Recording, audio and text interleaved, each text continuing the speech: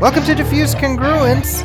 This is our special post-election episode, election 2016. My name is Zaki Hassan, and joining me is I don't know. This is a Muslim show, but he's kind of my drinking buddy for this episode, Pervez Ahmed. Indeed, indeed. Or perhaps smoking buddy, because we did, after all, legalize marijuana. This last election. So there you go. So what's the FIC position on marijuana? I know, right? It's funny you asked that, because I got into this, like, again, hypothetical conversation with someone who's a little bit more learned than me, or a lot more learned than me in Islamic law, and I was just like, is there any like dispensation out there, position out there, that justifies hashish, and or I said hashish deliberately because, yes, in fact, classical Islamic jurisprudence has talked about the issue of hashish smoking, and minus really out there sort of, what's the word? Not abhorrent, but just isolated opinions. The overwhelming majority of scholars consider it to be absolutely forbidden. So. Too bad, man, because I felt like there was something something very timely about the passing of what we're referring to here, guys, is for those who don't live in California or may not be aware. California just legalized recreational marijuana, joining, I think, 4 other states and DC. And so I think, given the outcome of the presidential election, it couldn't have come at a better time, I think, for a lot of people. That's true. In California, at least. Yeah. In California. And let's not bury the lead. So this is November 10th, so 2 days after the presidential election, which saw Donald Trump elevated to the most powerful political position on the planet. Wow. I mean, there's been so many surreal moments in the last 48 hours. And they still remain, at least to me. I don't know, and I'm sure we'll get to this, Zaki, in terms of what you feel right now, right here, right now. But I mean, there's just so much of it is still surreal. Like, every time I hear President-elect Donald Trump, or I see it on the news, it's for me, it's still surreal. I was at the gym earlier today, and they were showing, clips from the meeting with President Obama, and again, surreal. Yeah. It's almost, yeah. I mean, I know. Surrealism is not one. It's not a phase of grief, but I'm in that phase where, yeah, it's still. I guess that's denial, perhaps, but it just seems so surreal. Yeah, it's one of those things where you have to process it. I mean, I'm talking to you, I just got done with a speech class that I taught earlier today, and it kind of became unpacking the election. And, really just what I tried to do was just hear everybody's perspectives. And, really the sense of sadness and confusion and fear that is there among minority communities, people of color, LGBT community. I mean, it's real, and it's not something that can be sort of dismissed. I mean, I became very profoundly aware of that just talking to my students, and more than anything, the sense of unease, of not knowing what's next, was what was really, sort of hanging around their necks. Yeah, I mean, I didn't have any good answers to give. I mean, all I said was, we need to get activated. I mean, the system is us. We are the system, and if it's moving in directions that we're unhappy with, I mean, the same way, in many ways, the Trump election was the opposite and inverse of the Barack Obama election. Correct. In many ways. I mean, the Trump coalition is the inverse and opposite of the Obama coalition. So one election was a response to one presidency is a response to the another presidency. Yeah, absolutely. I mean, I remember this was something that we discussed on our episode with Shadi Hamid. When I asked him if he thought that the that this election, or I'm sorry, at that time, of course, it was is Donald Trump's popularity, again, mind you, this was 2 weeks ago, Donald Trump's popularity a symptom of, or a reaction to, excuse me, 8 years of Obama, and he didn't feel like it was a direct corollary, and I'm not saying that there's causation there, but I think that now a Donald Trump presidency cannot be seen in a vacuum, and the context, or one of the contexts of that, is 8 years of Obama. But let me ask you, and I don't think this is what you meant, but what if it is a reaction to 8 years of Obama? What is it a reaction to? Because again, my question at the time to Shadi was a bit loaded, was because I was referring to, is this a response to America's first black president? Well, I don't think that is entirely what it is. I mean, Yeah, it's I'm glad. Okay, good. it. Because obviously a lot of pundits, right? I mean, I mean, we're still on that armchair, Wednesday morning, in this case, Thursday, Friday now, whatever, people armchair quarterbacking this thing. And I think the initial, oh, this was, America chose racism and hatred over, love, or whatever may be the case. That narrative is dying out, and people are seeing that the polls just don't show that.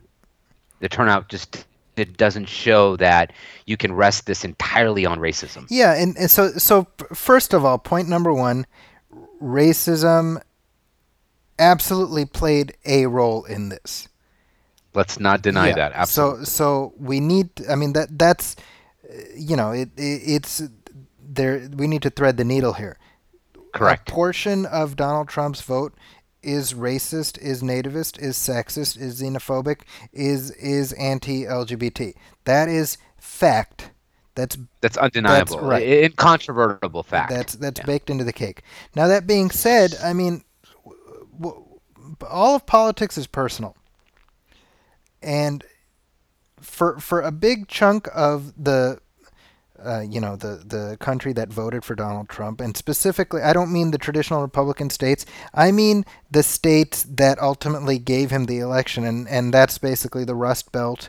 That's the Great Lakes Right. states. That's Michigan, Wisconsin, Ohio, Pennsylvania. I mean, these are manufacturing states that he spoke to, and he spoke to their needs in a way that they did not feel had been addressed by either either of the previous presidencies. So Barack Obama and George W. Bush, and their feelings were not taken into account, by the Clinton campaign, because it was sort of taken as a given that these were traditional blue states, and as is being, when you look at the data, and this is something that Michael Moore of all people sounded the alarm bells about many months Yeah. ago, Wow. and Yeah. he called it precisely. Um, these were people who felt disenfranchised, who wanted to blow up the system, and I don't mean blow up literally, but I mean they were in a position where they said this party and this party has not done anything for me. So here's sort of an outside actor, and Michael Moore referred to it as the Jesse Ventura effect. Mm-hmm. Mm-hmm. Which of course he's talking about when Jesse Ventura, pro wrestler Jesse Ventura, was elected governor of Minnesota, kind of for the novelty of it. Well, that's what we saw here. Yeah. I couldn't. Yeah, I couldn't agree more. And yeah, I mean, I'm sure by now most of our listeners have either seen or read Michael Moore's very now prophetic, prescient sort of analysis months ago, in terms of like 5 reasons why Donald Trump would win the Yeah. election.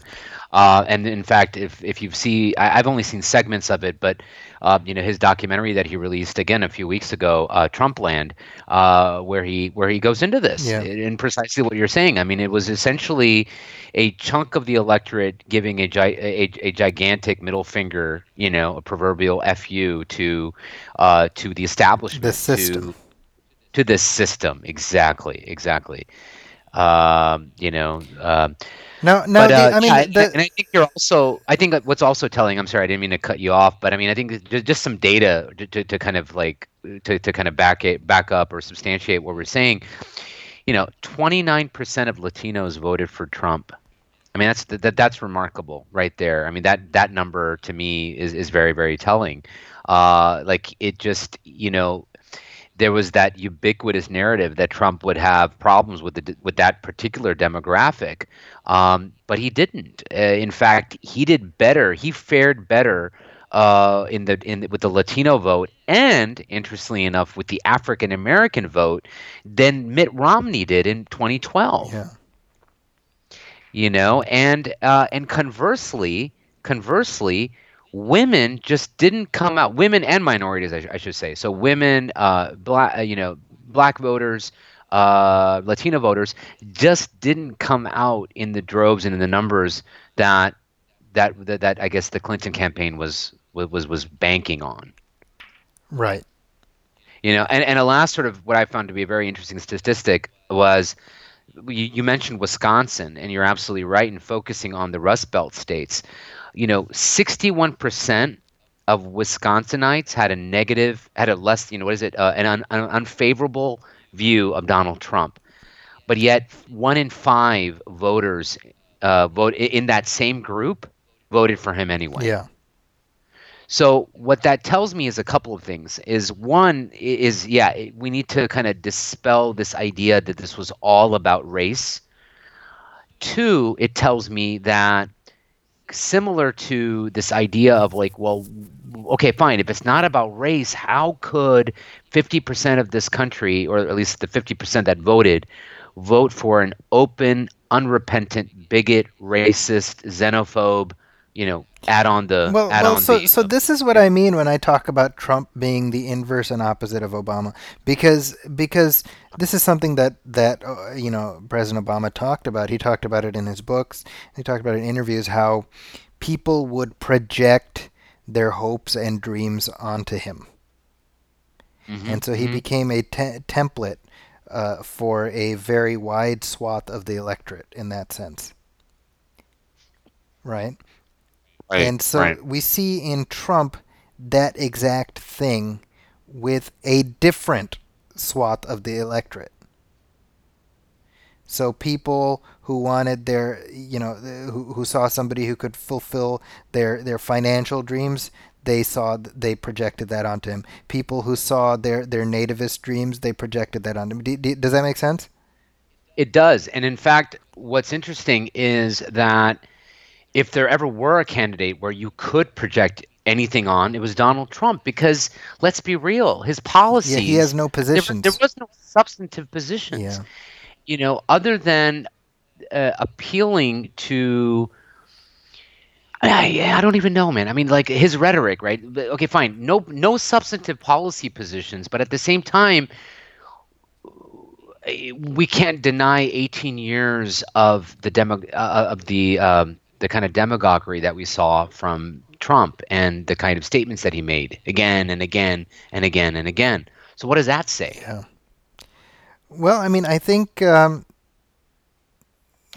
mean, it's race and class are all kind of intermingled in Yes. this election, and that's what the No, I think they're intermingled. Period. I think one can, you know what I mean. yeah. You can't. They are just sociologically, they're intertwined. Yeah, and I mean, I think that the reality is, I mean, the sad reality is that these Rust Belt states that sort of turned to him hmm because of his promise to bring manufacturing jobs back to the Midwest, are in for another disappointment. Oh yeah. Because the economic realities of this world are that those jobs are gone. They're gone. They're not coming back because the global, excuse me, the global economy has changed. Right.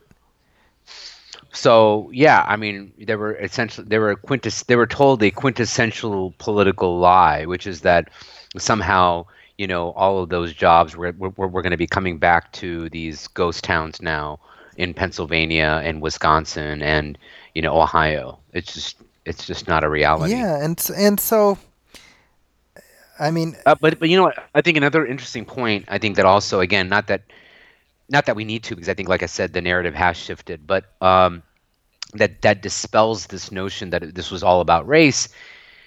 Counties that Obama did very well in places like Pennsylvania, which a state that he won. I believe Wisconsin, a state that he won, and I'm talking about 2008, not notwithstanding 2012, even 2008, the first time he ran. These are counties that voted for Obama. I mean, these are Obama voters or people who voted for Obama in 2008, and then in 2016 they could not bring themselves to vote for Hillary Clinton, regardless of their feelings towards Donald Trump. well, and I think it's worth. I think what's necessary here really is to separate President Obama from Hillary Clinton. Oh, absolutely. And in fact, there's a whole portion of the show and the podcast that I want to dedicate to just talking about HRC, like Hillary Rodham Clinton, Well, and by let's do extension, that right now because sure, sure. uh, Can I say something that may be controversial, that may, or perhaps it'll set the tone for the rest of the conversation around Hillary Clinton, and that is that I have now, or the conclusion I have reached is that Hillary Clinton is the singularly worst political candidate in American history. Hillary Clinton. Hillary Clinton. And the reason I say Wow. that is because if a political okay, if it's like a political candidate's raison d'etre, like the very reason why a political candidate exists is to win an election. And Hillary Clinton is incapable of winning.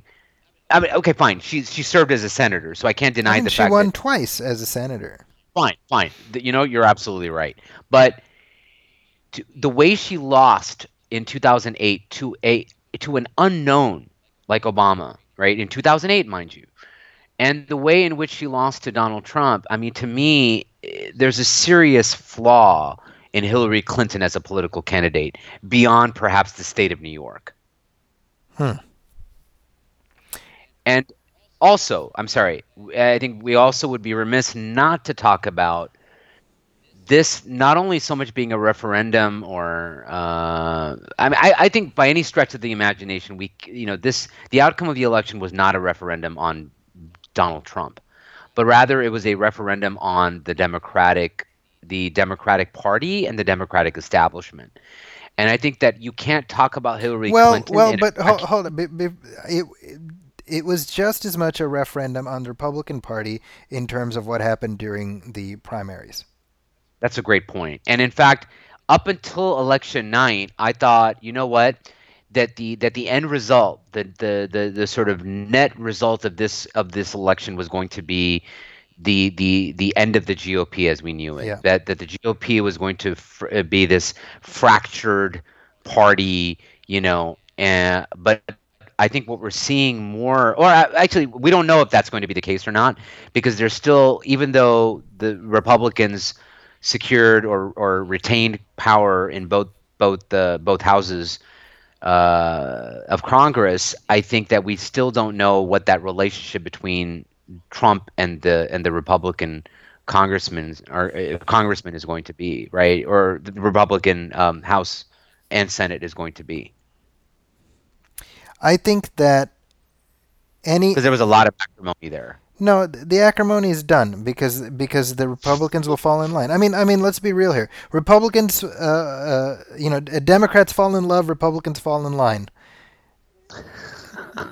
right? And That's that's a very interesting point. And in fact, like now, like again, so much postmortem going on.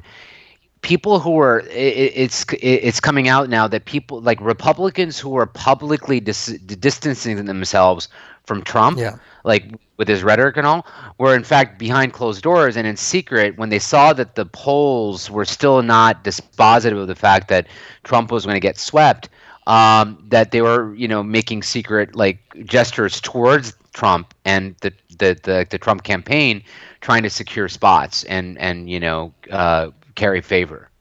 Yeah, I mean, any notion of a fractured Republican Party is just wishful thinking. The reality is that in in in every possible permutation, this is the nightmare scenario if you are somebody who cares about progressive policies and a big chunk of what was accomplished during the last 8 years. There's no sugarcoating it.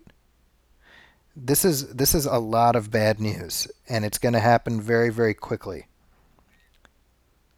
When you say this is a lot of bad news, like, well, I'm sorry, what are you referring to? Well, I mean, the just right off the gate, the deferred deportations and things that were put in place by President Obama are going to be gone. Ah, right, Those right. Obamacare. Obamacare is already, I mean, just kiss it goodbye. And it's really, I mean, I'm sitting here and I'm thinking about it's kind of extraordinary when you think about it because day one, inauguration day 2008, Mitch McConnell made it his mission to Yeah, impede President Obama at every step. Do not give him any policy wins, right? Obstruct, obstruct, obstruct. For 8 years, this correct. went on. And when you think about it, as a result of that obstruction, as a result of we're not even going to sit down and talk to you, President Obama was forced to enact whatever policy changes he could by executive order. And as a Mm, result of that, because it didn't have the force of law behind it, yeah, everything that he's accomplished, when we look at how the majority of the Obama legacy will be wiped away like it's an expo marker on a whiteboard, it wow, is real. I mean, it's yeah, sobering to think about. it is. It's I hadn't even thought about it. That yeah, you're absolutely right. I mean, the people who are going to be deported, gun restrictions are going to be wiped away. The clean energy. I mean, this isn't alarmism. I mean, this is fact. They've said it. I take them at their word that this is what Mm, they're mm, going to mm. do. Paul Ryan today said we're going to be privatizing Medicare. So hold on. Okay, so I want to talk about all this stuff because this is like, okay, where do we go from here? Yeah, But I want to go back to, I think, the conversation that we were having, which was around Hillary about Hillary Clinton. Clinton. So I mean, I really want to finish this sort of post-mortem so portion of yeah. the So episode, and we can look I forward. I think that there's going to be recrimination from now until forever. Oh, it should have been Bernie Sanders. I'll be Well, very honest and say I don't know that whether Bernie Sanders would have beat Trump either. I mean, that's an essential unknowable. it is, but I think what also needs to be stated at this point, or a point that I wanted to also raise with you, which is that the Democratic establishment did everything in its power to ensure Hillary Clinton's nomination, Sure. and did everything in its power to make sure. And I mean, we know with Debbie Westerman's resigning from the DNC chair, who, interestingly enough, like, lest we forget, she was she was the head of Clinton's campaign back in 2008 when they were doing everything in their power to to have her secure the nomination against Obama. So anyway, so there's a history there. But anyway, Well, so she was a we now surrogate. She wasn't the head of her campaign. She was a surrogate for Hillary Clinton. she never served as head of the campaign. Okay, that's fine. That's fine. She was a surrogate. Okay, that even if that's the case, the point that I was making was that the DNC did everything it could to secure the nomination for Hillary Clinton. Right. And again, depending on how much into the weeds you get and want to get, with the kind of emails, like some of the emails that have been leaked via WikiLeaks, if we are to take those emails to be true, there was a lot of shady sort of behind closed doors deals going on between between Hillary Clinton and the DNC and network of executives and people who are in the, basically who are high enough in the food chain in terms of like the media, where the narrative was going to be, they were going to do everything in their power to not only ensure that Hillary Clinton secured the nomination on the Democratic side, but that they could find, or they could select, if you will, a candidate um, on the Republican side that was a sure win for Hillary Clinton. Does that make Yeah. sense?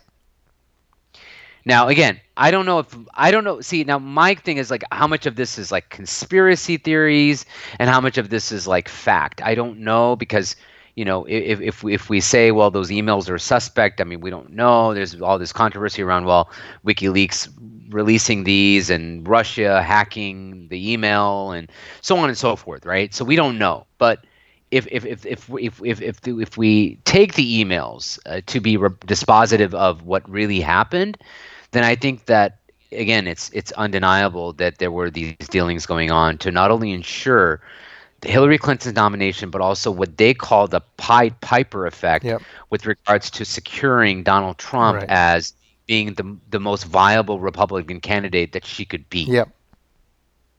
Do you agree with that? I mean, for one, I mean, do you think that there's some truth to there? I it's entirely. I mean, I read the same stuff you did. That it Got it. makes sense to me. Yeah, it does. It does as well. And so that's kind of like, I mean, it bit him in the butt in a big bad way. Well, not just that. I mean, I don't care about it biting them in the butt, to be honest with you, because then to me that's Yeah, but just it bit us all in the butt. That's the problem. exactly that. To me, that's just I mean, you're desserts. playing with But fire, right? Because exactly, I'm saying that the sheer lack of what's the word? Yeah, just the sheer. Yeah, she just didn't care that there was still this chance that the nation, that the country, that all of us yeah. would be left with a Trump presidency. Well, it didn't ever occur to them that he Right. would win, Fine. right? Fine. Good And point. and to be fair, it didn't occur to the overwhelming majority of us that he would lose. Sorry, I think it didn't occur to us. Repeat that that. he would lose, that he would win. Excuse me.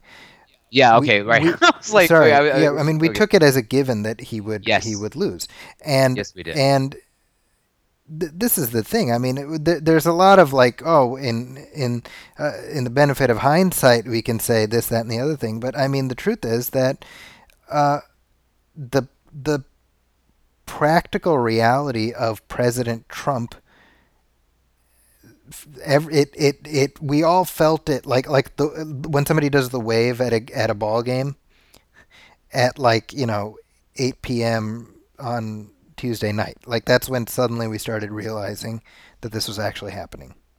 Yeah, I forgot exactly the exact moment when it began sinking in, but yeah, it I was mean, relatively early, for to be honest me, with you. I remember it was. Yeah, I yeah. was Please.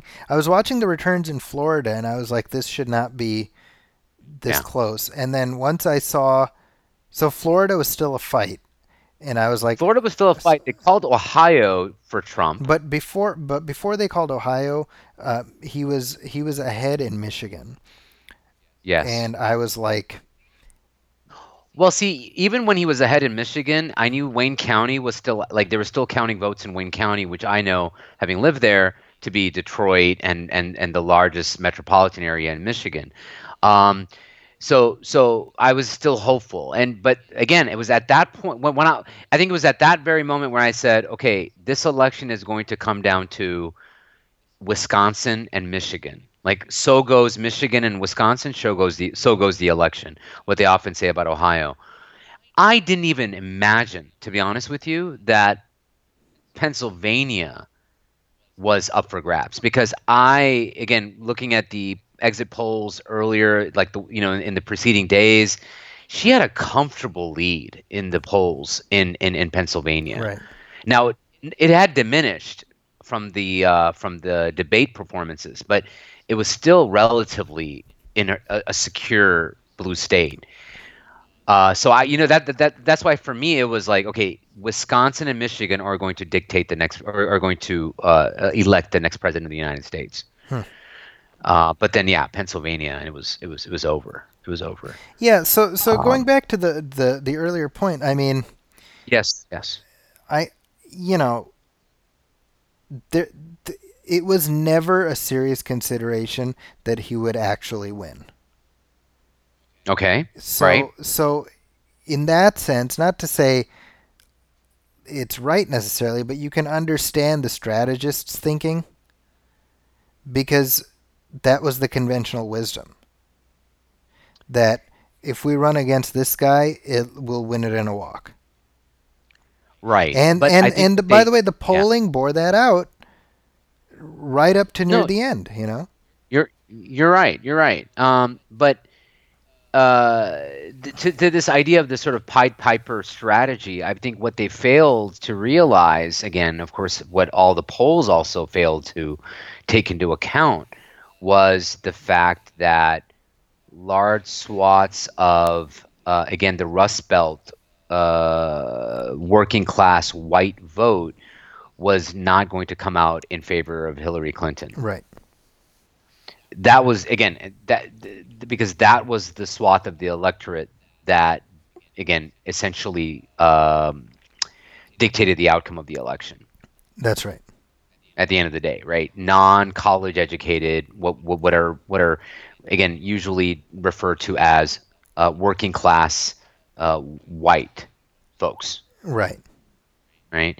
And I think so. Then, real quick, then, in terms of your what you feel, do you feel like then the real conversation or the real schism, if you will, not to say that race isn't a factor, but if race is not the factor or the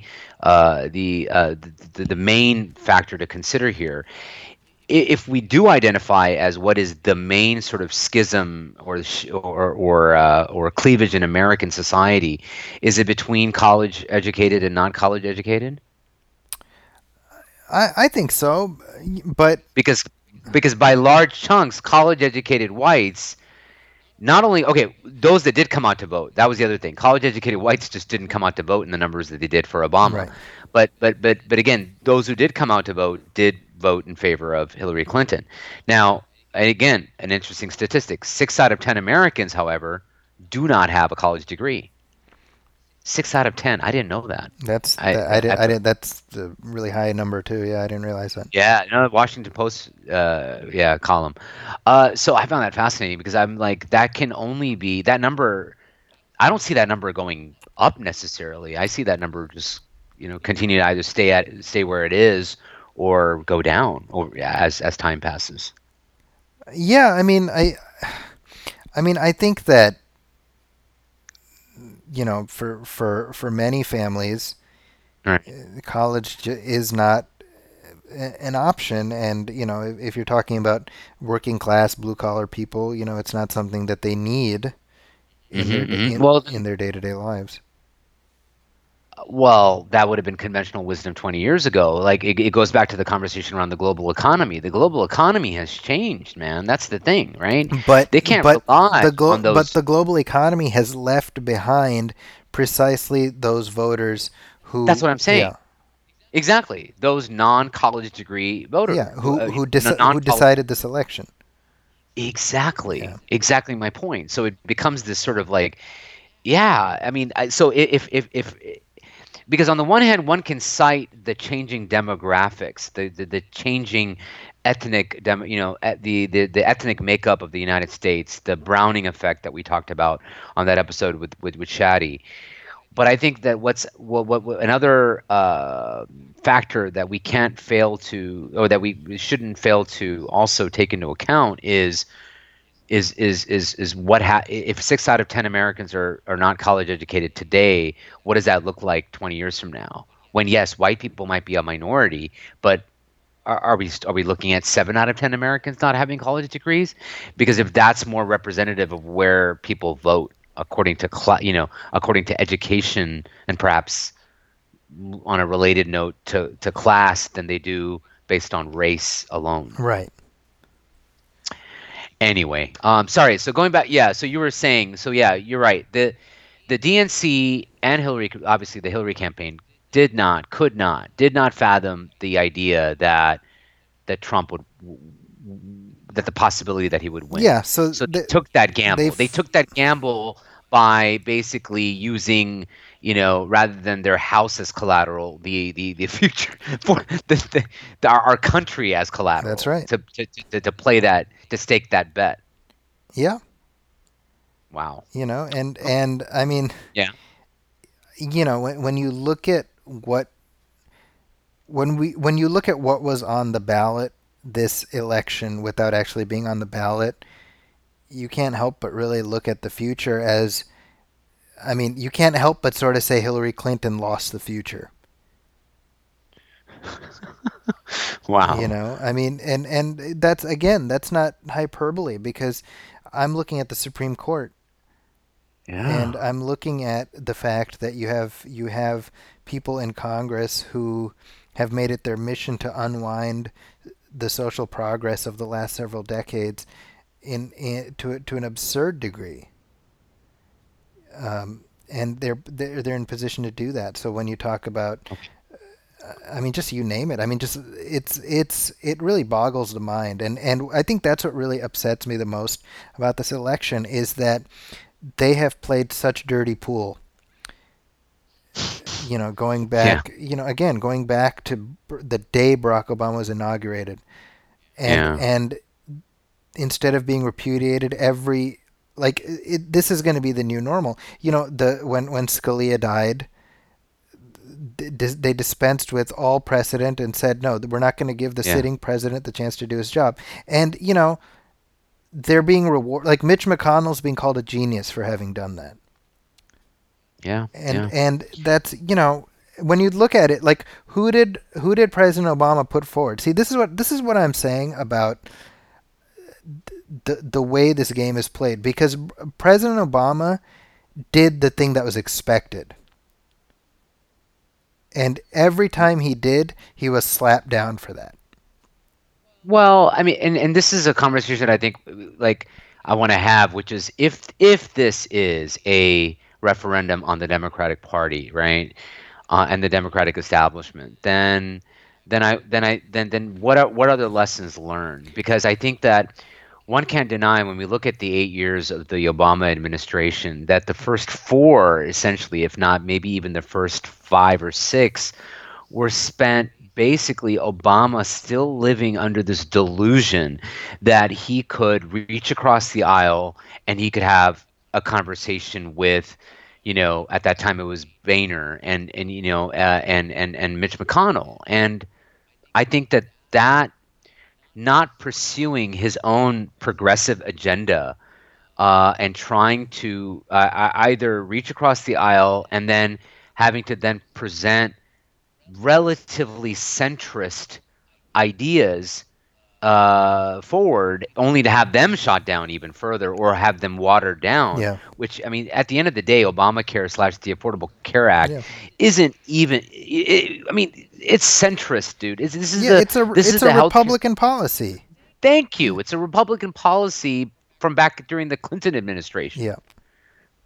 right? That the Republican Congress had come up with. I mean, it is essentially that. And so that's my point. If this is or not my point, but this is perhaps the conversation I really want to have as well, which is that if this is a referendum on the DNC and the progressives or the left in this country, then what is the lesson learned? I think, to me at least, the lesson learned is that, forget trying to play dirty pool, like you said, and push forward a truly progressive, left-leaning agenda, and at least put your stake, play it that way as opposed to taking safe positions. Well, I mean, I think one thing you can say about President Obama is he he was he is somebody who believes in the institution. And I think By that, you mean the institution the of. institution of government, and Got it. having come from the Senate, he was Okay. aware of the fact that it was meant to be a collaborative role. I mean, the founders made sure that not a lot of power resides in the executive. right? And it's not like this has been an imperial presidency, right? Mm-hmm. Yeah. That being Well, said, yeah. I mean, Unless you listen to right wing radio, but yeah, yeah, well, okay. I mean, the unfortunate thing, honestly, is one area where the executive had a lot of authority during this administration was as it pertains to the surveillance state and things like that. And that's all being handed over to Donald Trump. So if Wow. you're not terrified by that idea, you have not read his Twitter feed ever, right? I mean, we're kind of joking, but I mean, when you really No, think you're about it, right. No. Exactly. And we can't see. That's the thing. I think that, and this is again one of those things that in the list of things that I had that I wanted to talk to you about was this, like, you know, what I fear is that the media is going to do this sort of normalizing of Donald Trump, yeah, it's almost because it happening happened. already. It's It's it's happened done deal. already. Not going to. They are and they will. Thank Yeah, you. yeah, Exactly. Exactly. And that's scary because at the end of the day, though, even if we look at the fact that, like, fine, there's been a shift in the narrative in terms of, oh, all of Donald Trump's supporters were a basket of deplorables who were racist and xenophobic and sexist and so on. That we know now that that's not, those aren't exclusively the people that put him in power. However, the man remains an unrepentant racist, sexist, xenophobe, demagogue who has very little who has the attention span of a gnat and has a very little interest in actual governance or learning things. Like, as I think someone said, man probably hasn't read a book in his adult life, yeah, right? That isn't The Art of the Deal or whatever. yeah. Uh, so that's a scary prop. Yeah, that is a scary proposition. It is, and I mean, there's no But way that's what we're left. there's no way around the fact that the next few years are going to be really rough. Yeah. In insofar as if you again, like I said earlier, if you care about certain policies and a somewhat progressive agenda, I mean, these are not going to be good times. Mm-mm. Now Mm-mm. that's not. I want to be very clear about this. I'm not saying woe is me. I'm saying we have an election in 2 years, so we'd better get our act together and get activated. There's an election in 4 years. We'd better get our act together and get activated. I mean, this is not the time for stagnation or depression. It's okay, let's Yeah. get to work. I mean, I said this earlier tonight in my class. I said, look, anything uh, worth having is worth fighting for, and you fight for things because they're difficult, not because they're easy. That's right. That's right. I mean, what? Yeah. I keep. I forget. Someone reminded me of this, and then it's just sort of now been sort of my kind of mantra, like one of my coping mechanisms. Is something Martin Luther King said, Uh-huh. which is like the arc of the moral universe is long, but it bends towards justice. So, yeah, we're gonna have a rough 4 years, but in the end, hope you believe at least that somehow the universe has a Well, way of and rectifying and another quote by Martin Luther King is, change doesn't roll in on the wheels of inevitability. thank you. That's a It only beautiful comes one, through right? constant struggle. And Yeah, and the yeah, reality is that this is the time, if we're talking about the Muslim community in this country, this is our time to make meaningful alliances with other communities and yeah. be true allies to each other. And that means, honestly, that means reaching out to the LGBT community. That means Hmm.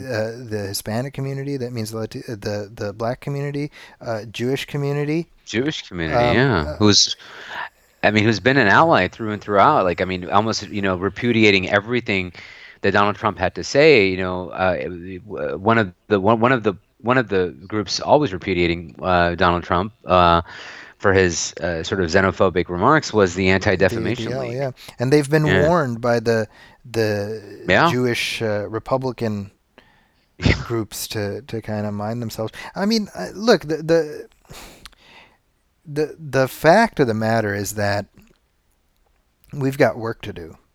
Yeah, yeah. And No, no, we're already seeing this, and I think it's worth talking about. But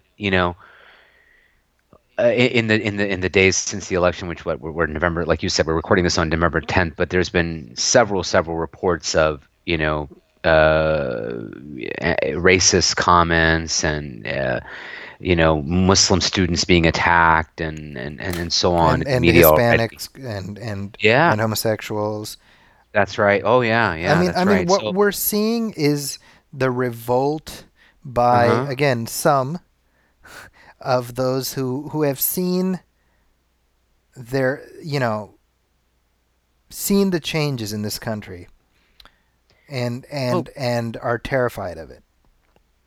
okay, fine, but what to me, but okay, but you know what? Your argument would have made more sense to me even a week ago. But now I feel as though with Donald Trump's victory and winning the election, it's now that those same people are now emboldened, Yeah, because and that's the scary part to yeah, me, well, right? and I'll It's tell not, you why. Because one thing I said all along is I'm not s- scared as much about what President Trump will or won't do, although that is a concern, obviously. Um, yeah, as what was always more worrisome to me was what he gave other people cover to do. right, Because right. from now on, people can say, "Well, I'm just doing what I'm doing is no worse than what President Trump did or does Or or says, says." Right? grab them, Yeah, grab them by, yeah. yeah, exactly, right, right. So this is, I mean, Mm, uh, mm-mm. that's where we're at. Where Oh, yeah. Go ahead. no, I'm just reminded in this context. I mean, I think one segment, at least of the population or the electorate that we haven't talked about, and I say for good or good riddance, is the influence of the Christian right. What do you make of that? Like in terms of the fact that they were still supporting Donald Trump in spite of his indiscretions, in spite of, you know what I mean, like the big and what happens to them as a political Well, force? I mean, they supported him, so nothing happens to them. They remain viable. Yeah. Mm, I mm. mean, this is the thing. See, I think, So there's no like, okay, they lose, like Trump loses the election, they have egg on their face, and they go home. yeah, I mean, I think people don't realize how much truly was on the line during this election.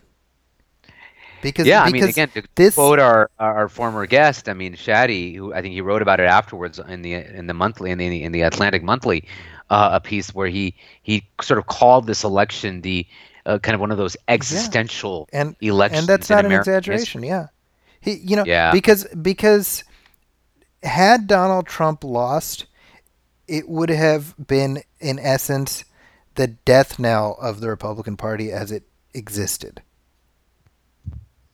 So this was the mm, moment. This was the moment where Isildur could have thrown the ring into the fires and ended the threat. I yeah, just went yeah. super Lord of the Rings nerd on you.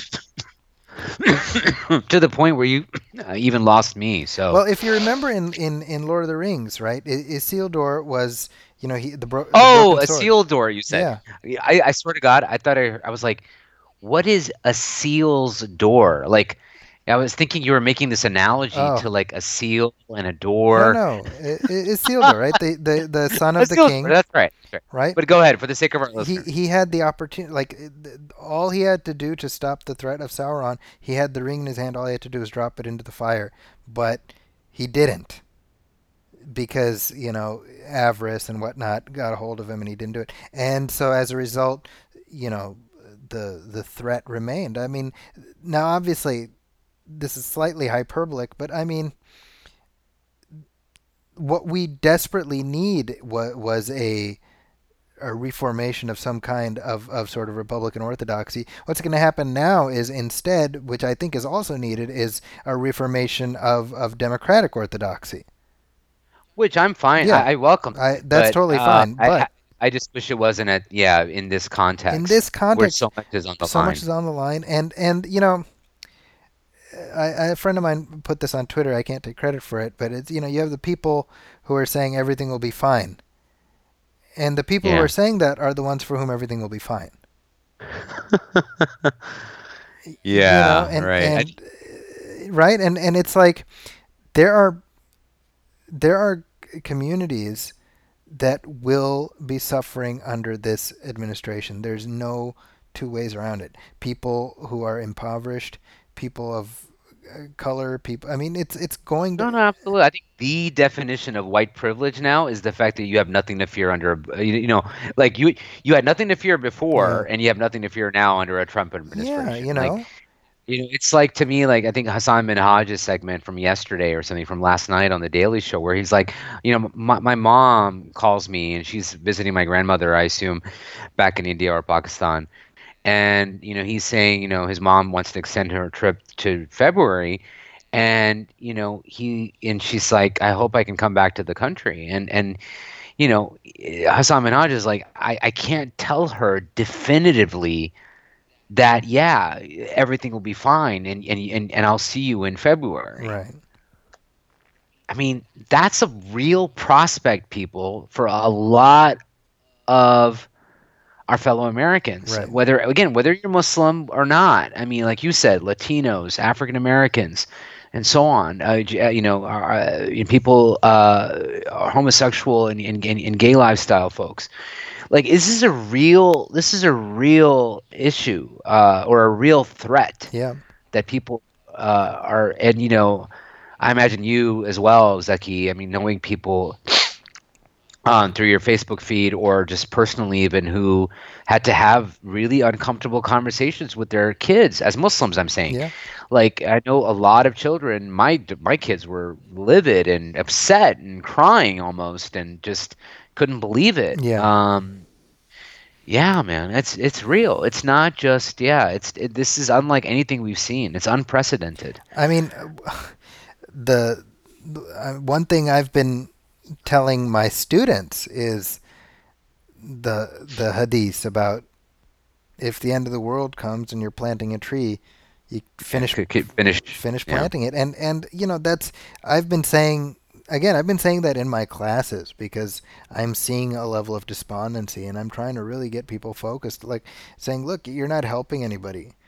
Yeah, yeah. Like, So I think we're not helping ourselves either then by commiserating. So why don't we shift the conversation and perhaps maybe end or conclude on where do we go from here? So, like, now I know we've done a lot of talking about, and now we've shifted the conversation to talking about groups that are almost singularly affected by a Trump administration, but focusing, if you will, specifically for the Muslim community. Like, where do we go from here? Like, I mean, look, the reality is this that God forbid the next time some kind of event happens related to uh-huh, Muslims.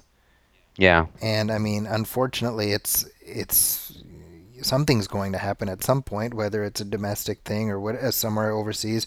Uh, you know, yeah, um, the reaction by the government will be very, very different than it's been at mm, any point since 9/11.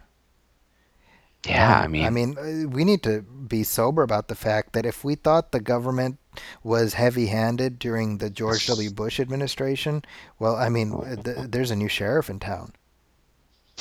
that's right. That's right. And I mean that's something we really need to think about because Yeah, George W. Bush was front and center saying, look, Islam is peace, and yeah. he was sort of keeping the dog on the leash, so to speak.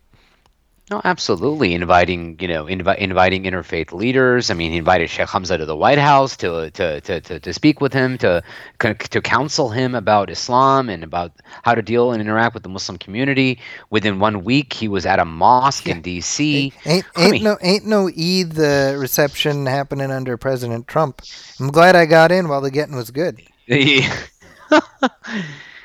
wow, I wow, mean, and I mean, to your point then about the stark, how I forgot how you phrased it exactly, but you know this being the complete antithesis of the Obama election in 2008. yeah, I mean, we're looking at that not only in terms of how the election took place and the attitude and the sort of the emotional tenor of the nation, but also think of like how contrasting an Obama administration is going to be to a Trump administration. Yeah. Again, not to say that that Obama did everything right and that the administration was perfect, but um, taking issue with Obama's drone policy or domestic policies now almost seems like a luxury Yeah. I mean, because now we're talking about our very, like you said, like again in the quoting Shadi and stuff, like our it's an we're talking existential now, yeah, and right? and I mean, you know, the we have a pretty good idea of the way this administration is going to be dealing with the Muslim community. How do we know this? Because of who he has as advisors: Walid Faris, John Bolton. He's saying he's going to be Secretary of State. I mean, this is these people are on the record, I'm of That's the mindset that when somebody tells you who they are, you believe them. that's right. Yeah, I've heard that time and time again. Like, I mean, we can only take Donald Trump at his word. I mean, Yeah, right? yeah. So I so mean, especially for a candidate who is literally run only on his words, meaning like only on what he has said. Because in terms of substantive policy positions, he has stated none.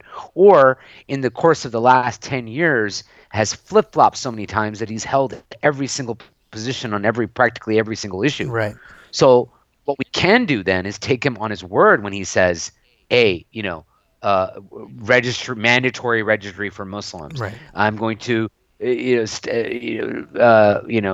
more Muslim immigrating, entering the United States, a ban on Muslims entering the United States, and so on. Yeah, yeah. Building that wall. Yeah, I mean, so a lot of this stuff. So again, this goes to what I was saying earlier. So Yeah, so we yeah, need to, uh, you know, make hay while the sun is out, or whatever the hell the phrase is. You know what I mean? Now is the time to yeah. get activated.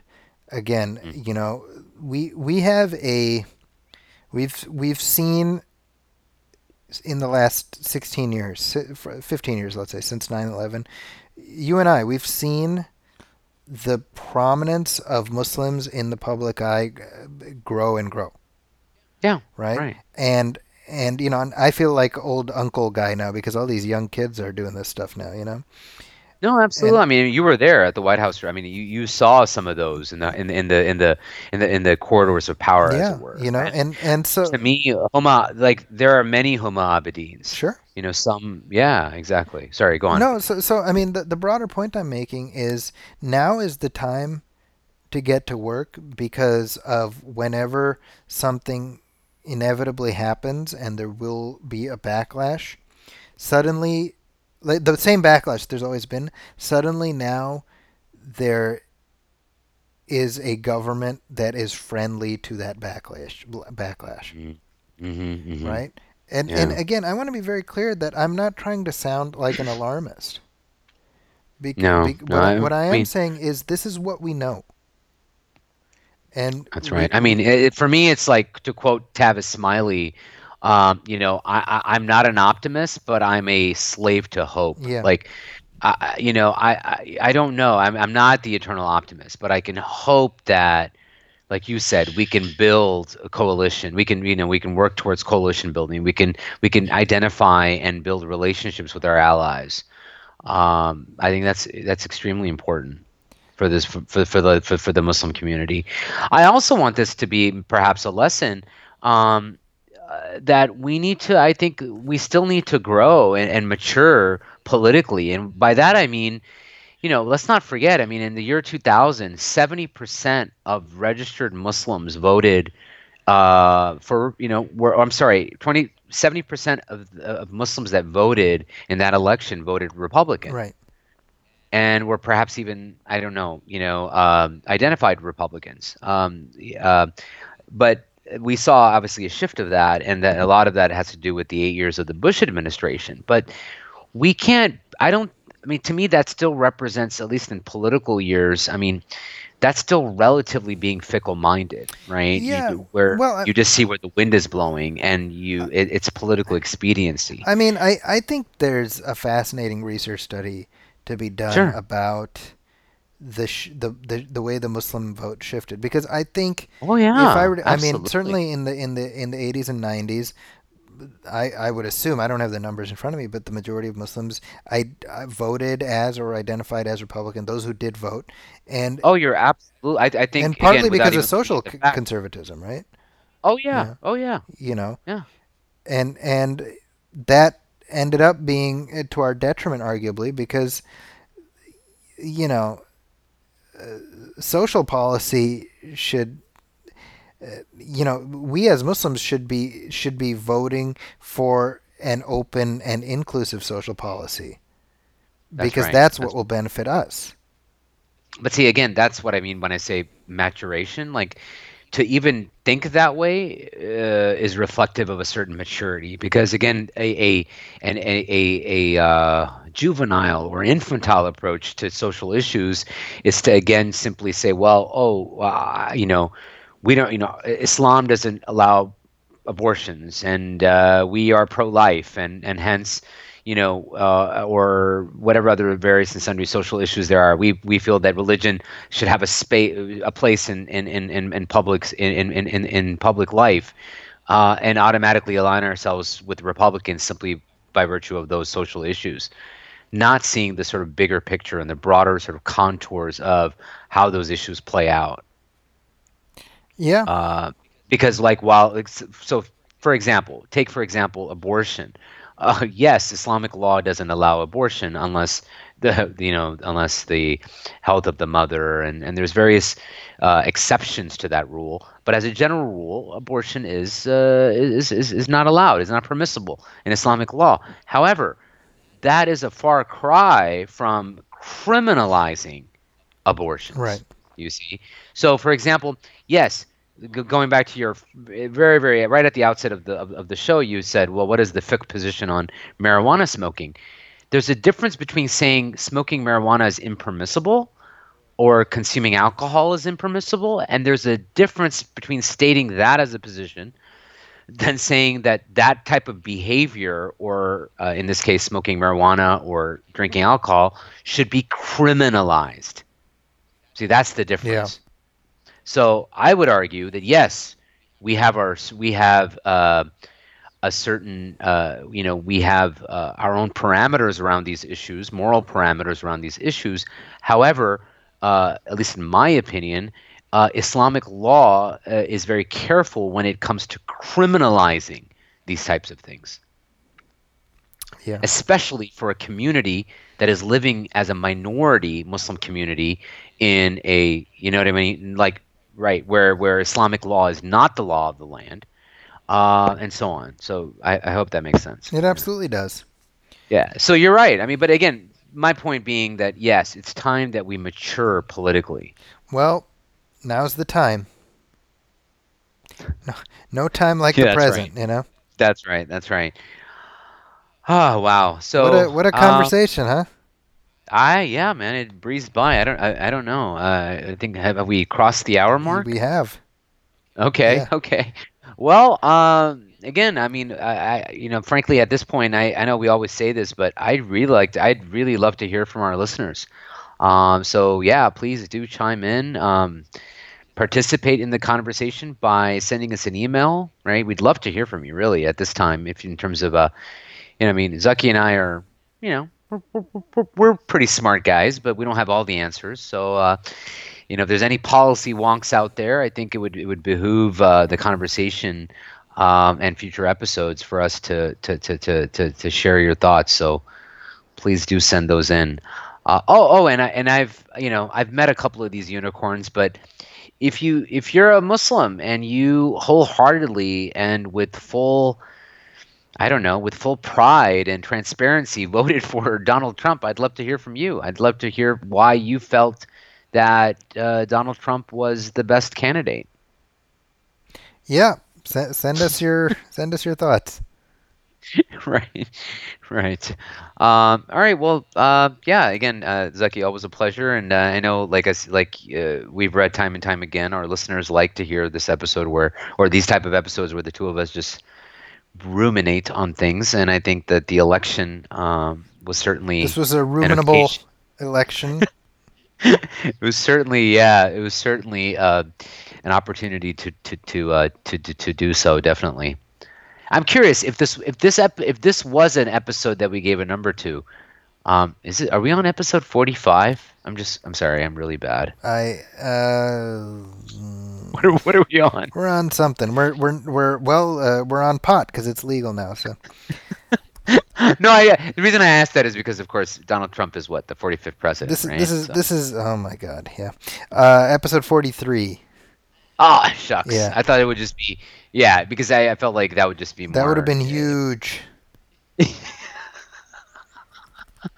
Right, right. Oh, what does this do for What does this do for late night comedy? Oh, speaking of late night comedy, I don't know about you, and I know you're an SNL fan, but I mean, I haven't watched SNL in probably, besides segments or clips that I've watched in years, but you can bet your dollar that I'm watching this Saturday, man. Yeah, well, So, Alec Baldwin's not sticking around indefinitely, so they need to find a new Trump now that the the. well, there's that, but I mean, I'm sorry, I meant specifically the fact that Dave Chappelle is hosting, Oh, right. and Yeah, I forgot about that. yeah, and I'm sorry, but again, I'm a product of the '90s, but A Tribe Called Quest is performing, That's right. so this was announced way before the results of the election. So, I've been excited since they announced it, but now even more so because I mean, who doesn't want to hear from Dave Chappelle right About now? this, yeah, absolutely. Yeah, about this exactly, exactly. Because I don't know if you saw this, but a couple weeks ago there was a clip of a stand-up comedy performance where he was less than favorable or said less than favorable things about Hillary Clinton. Right. And I believe there was a lot of sort of people on the right who sort of took that as an endorsement of Trump to the point where I saw this like TMZ clip where like they asked Dave Chappelle if he's pro-Trump, Yeah, and he said no. and he was like, "Hell no!" Yeah. Exactly. If I can quote. Yeah. Anyway, so yeah, definitely looking forward to this weekend's SNL on November 12th. So anyway, where can people find us, Zaki? I know we said they can email us, but where? Well, you can email us at diffusecongruence@gmail.com. You can also hit like on our Facebook page, facebook.com/diffusecongruence. Also, hit up iTunes and Stitcher Radio. You can go to iTunes and leave us a star rating, leave us a review, let people know how you're doing, let us know how we're doing, and every little bit helps. So please make that happen. And Yes, and a special plug for Zaki as well. I mean, so obviously people can reach you on Twitter far more easily than they can reach me, and we'll just leave it at that. But also, you recently published a piece on Huffington Post, which I think, it's something definitely people should check out, and it's probably a great little abstract of what we talked about today. So what is it called on HuffPo? it's called President Trump and the Edge of the Abyss. There you go. So. A more apt title I couldn't think of. Yeah, so, I think if you Google my name and Donald Trump, that should come up, or President Trump or something. Let's hope that that's the only thing that comes up when you Google Zeki Hassan and yeah. Yeah, I know. I'm rolling the dice that. You are. You are. No, I'm joking. But yeah, definitely check out that piece. It was worth reading. And of course, he also blogs on ZakisCorner.com. You can check out his at times political ruminations as well, in addition to his movie reviews. So definitely check that out. Well, thank you. And thank you for listening, folks. We'll see you next time on Diffuse Congruence.